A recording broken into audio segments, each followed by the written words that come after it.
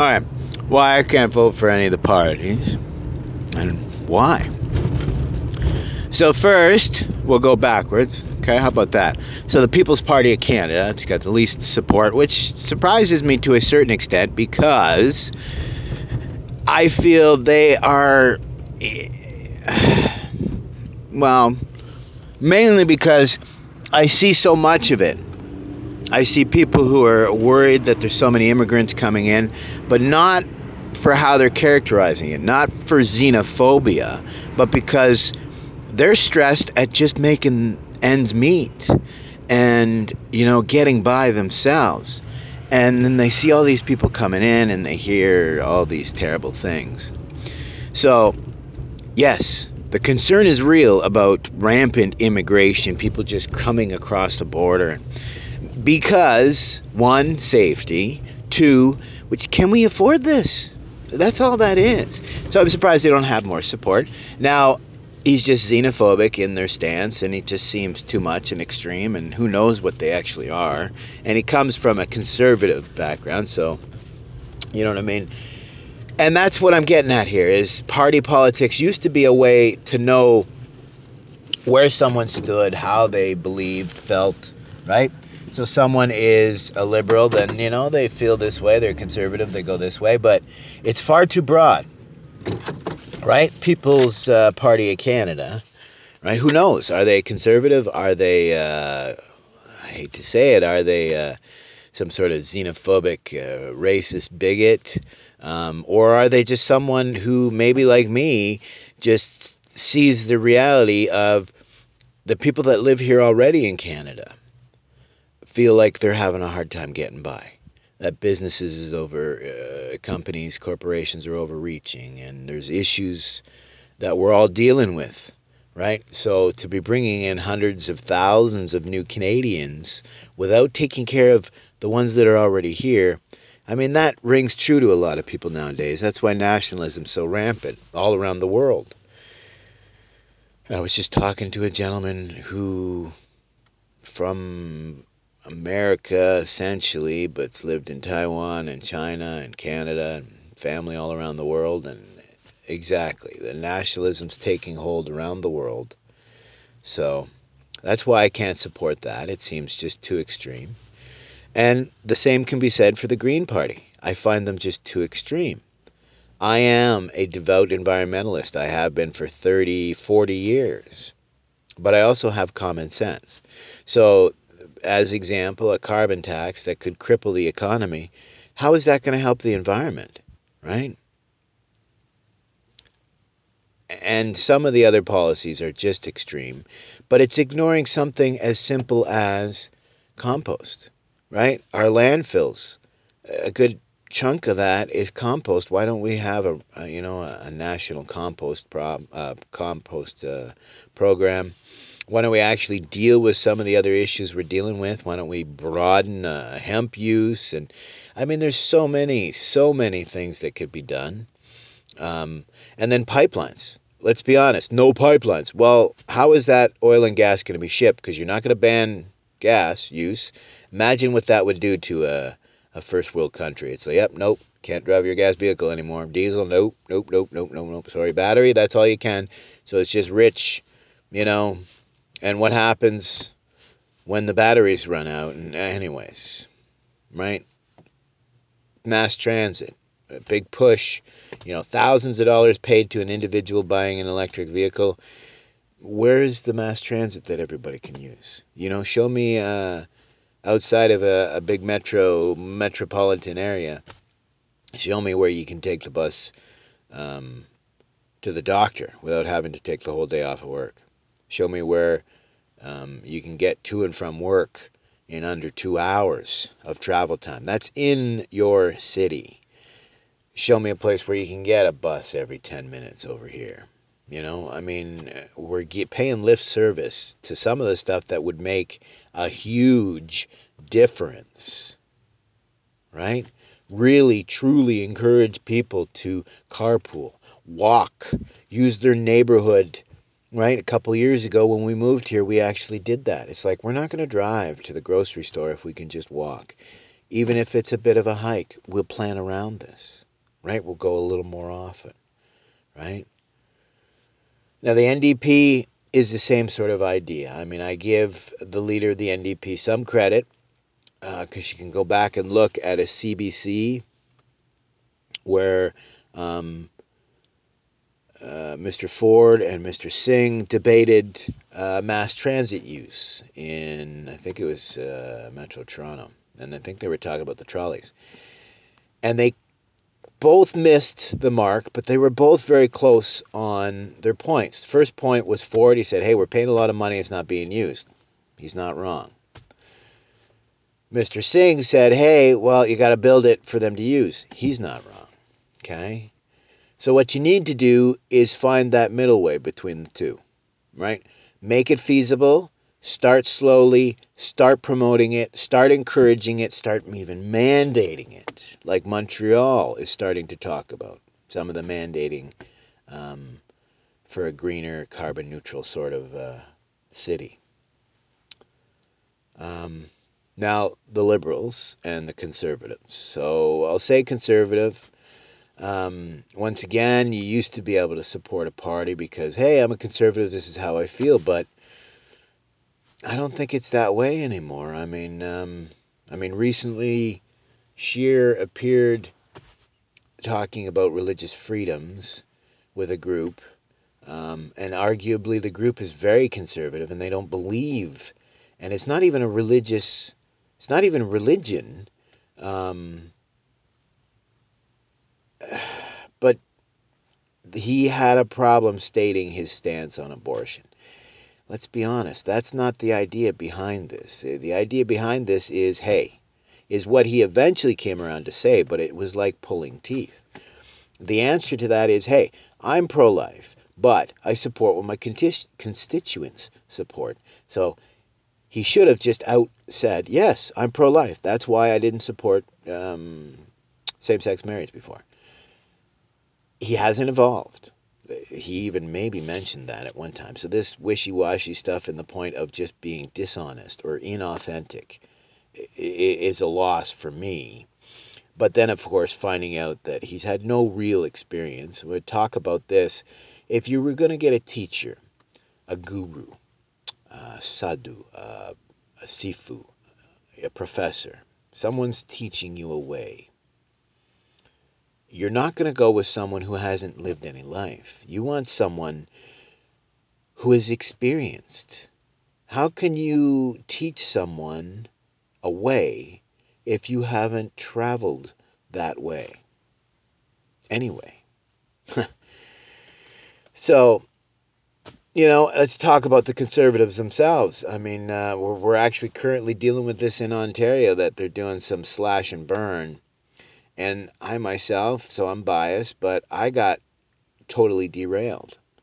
I went to post-secondary, and the cutbacks hit me, and I couldn't even finish my course because of the cutbacks. So I actually got completely thrown under the bus, even with the student loans too. Just a complete schmozzle, shisho. Now, as far as the Liberals, I mean, I'll keep it simple. I never supported them, but I certainly like the idea of election reform, which was the biggest lie or broken promise, whatever you want to call it. But again, I'm not going to have a drama teacher, right?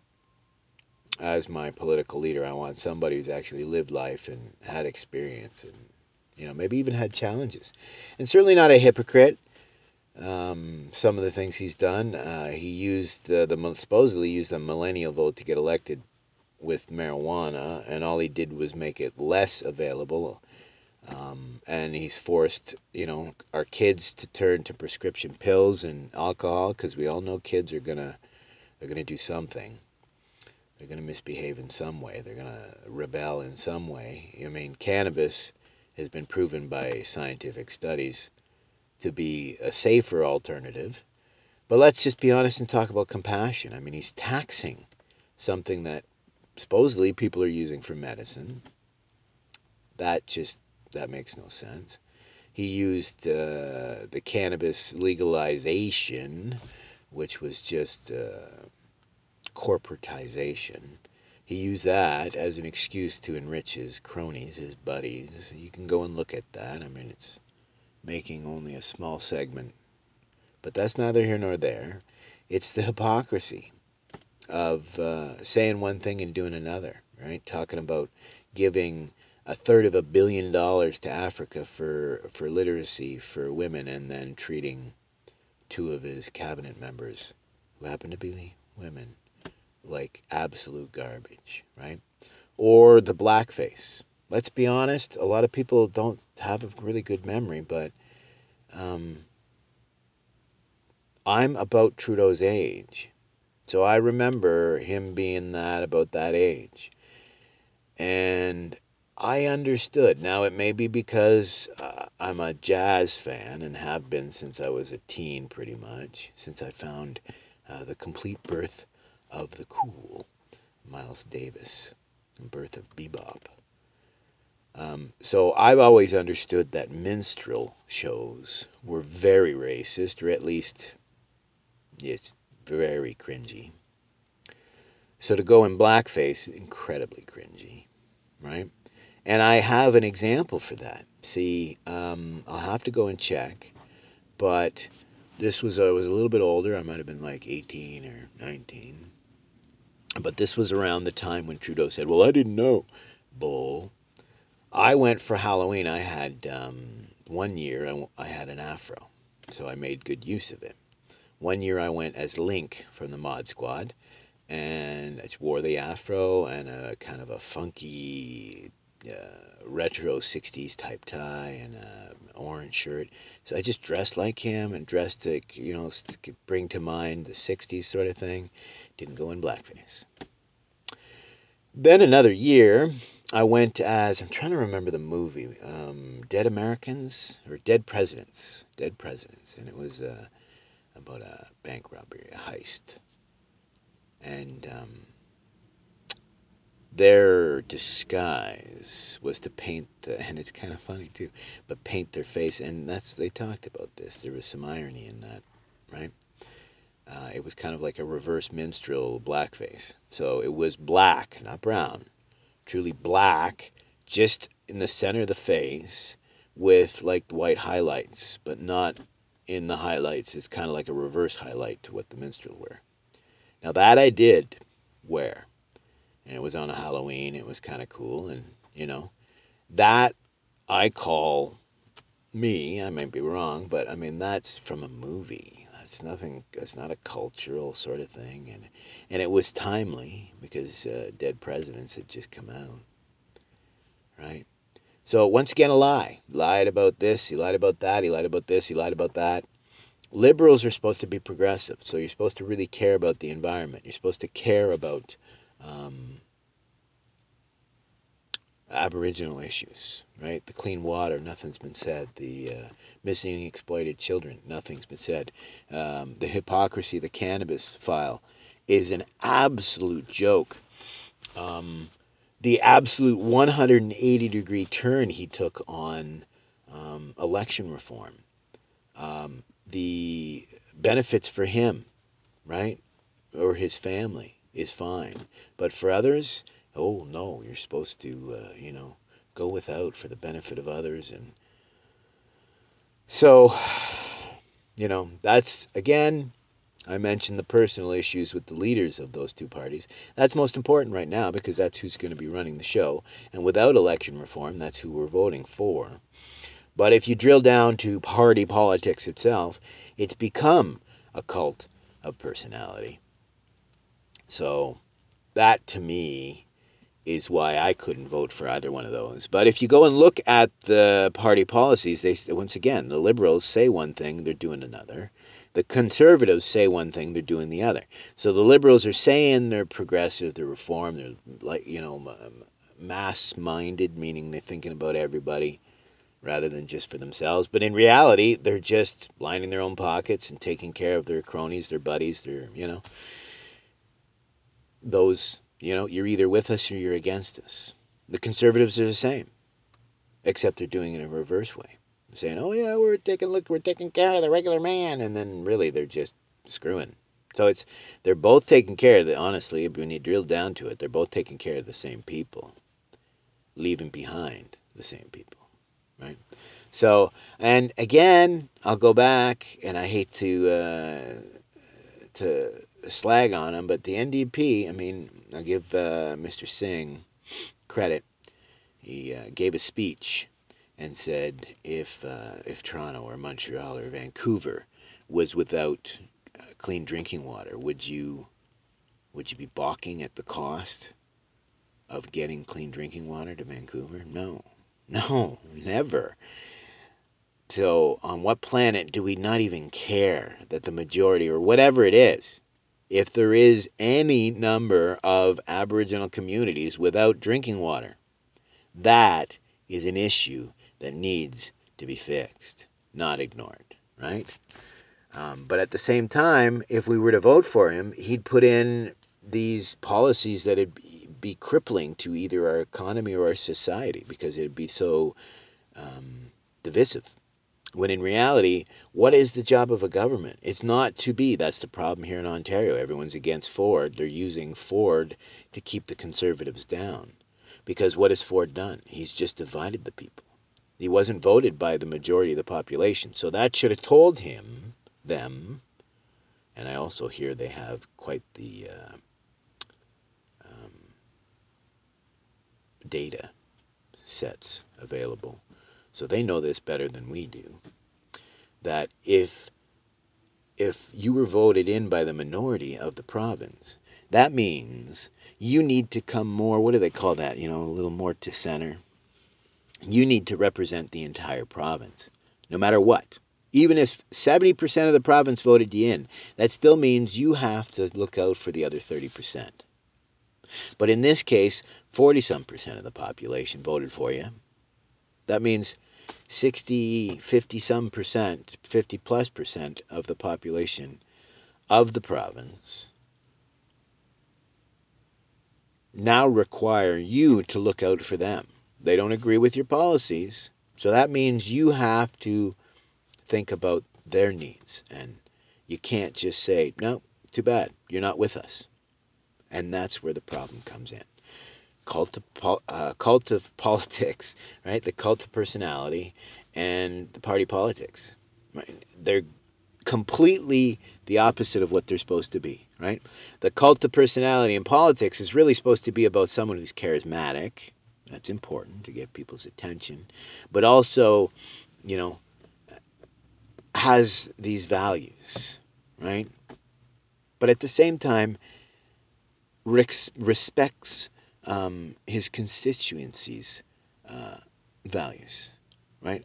And broadly, right? Because you got to understand that you have to have a set of beliefs that you run on, get elected to implement. But at the same time, once you're elected, you have to make allowance for those that didn't vote for you. Otherwise, you're missing the point.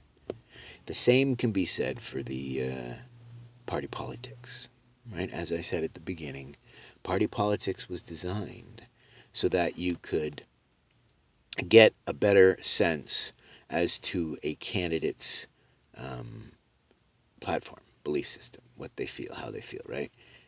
If they're a Green Party, they're very environmental, conservative, they're business-minded, liberal, they're very, social programs and, lift everybody up. So what, you know what I mean? There was a time you could go by that, but you no longer can. Now it's a matter of who's writing the check and, who knows who, and, like, hey, we're a team, and this is honestly, we all have the same end goal, is just to enrich in ourselves, either fame or ego or wealth, or because we know better, right? It's never about let's all get along. It's never about equanimity, fraternity. It's never about compassion, understanding. Never about authenticity anymore.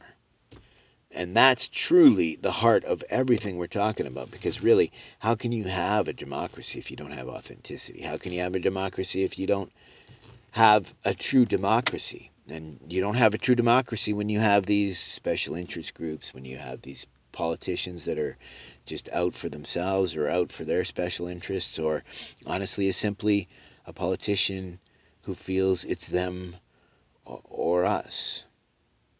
It's a wrong belief. It's a wrong view to have.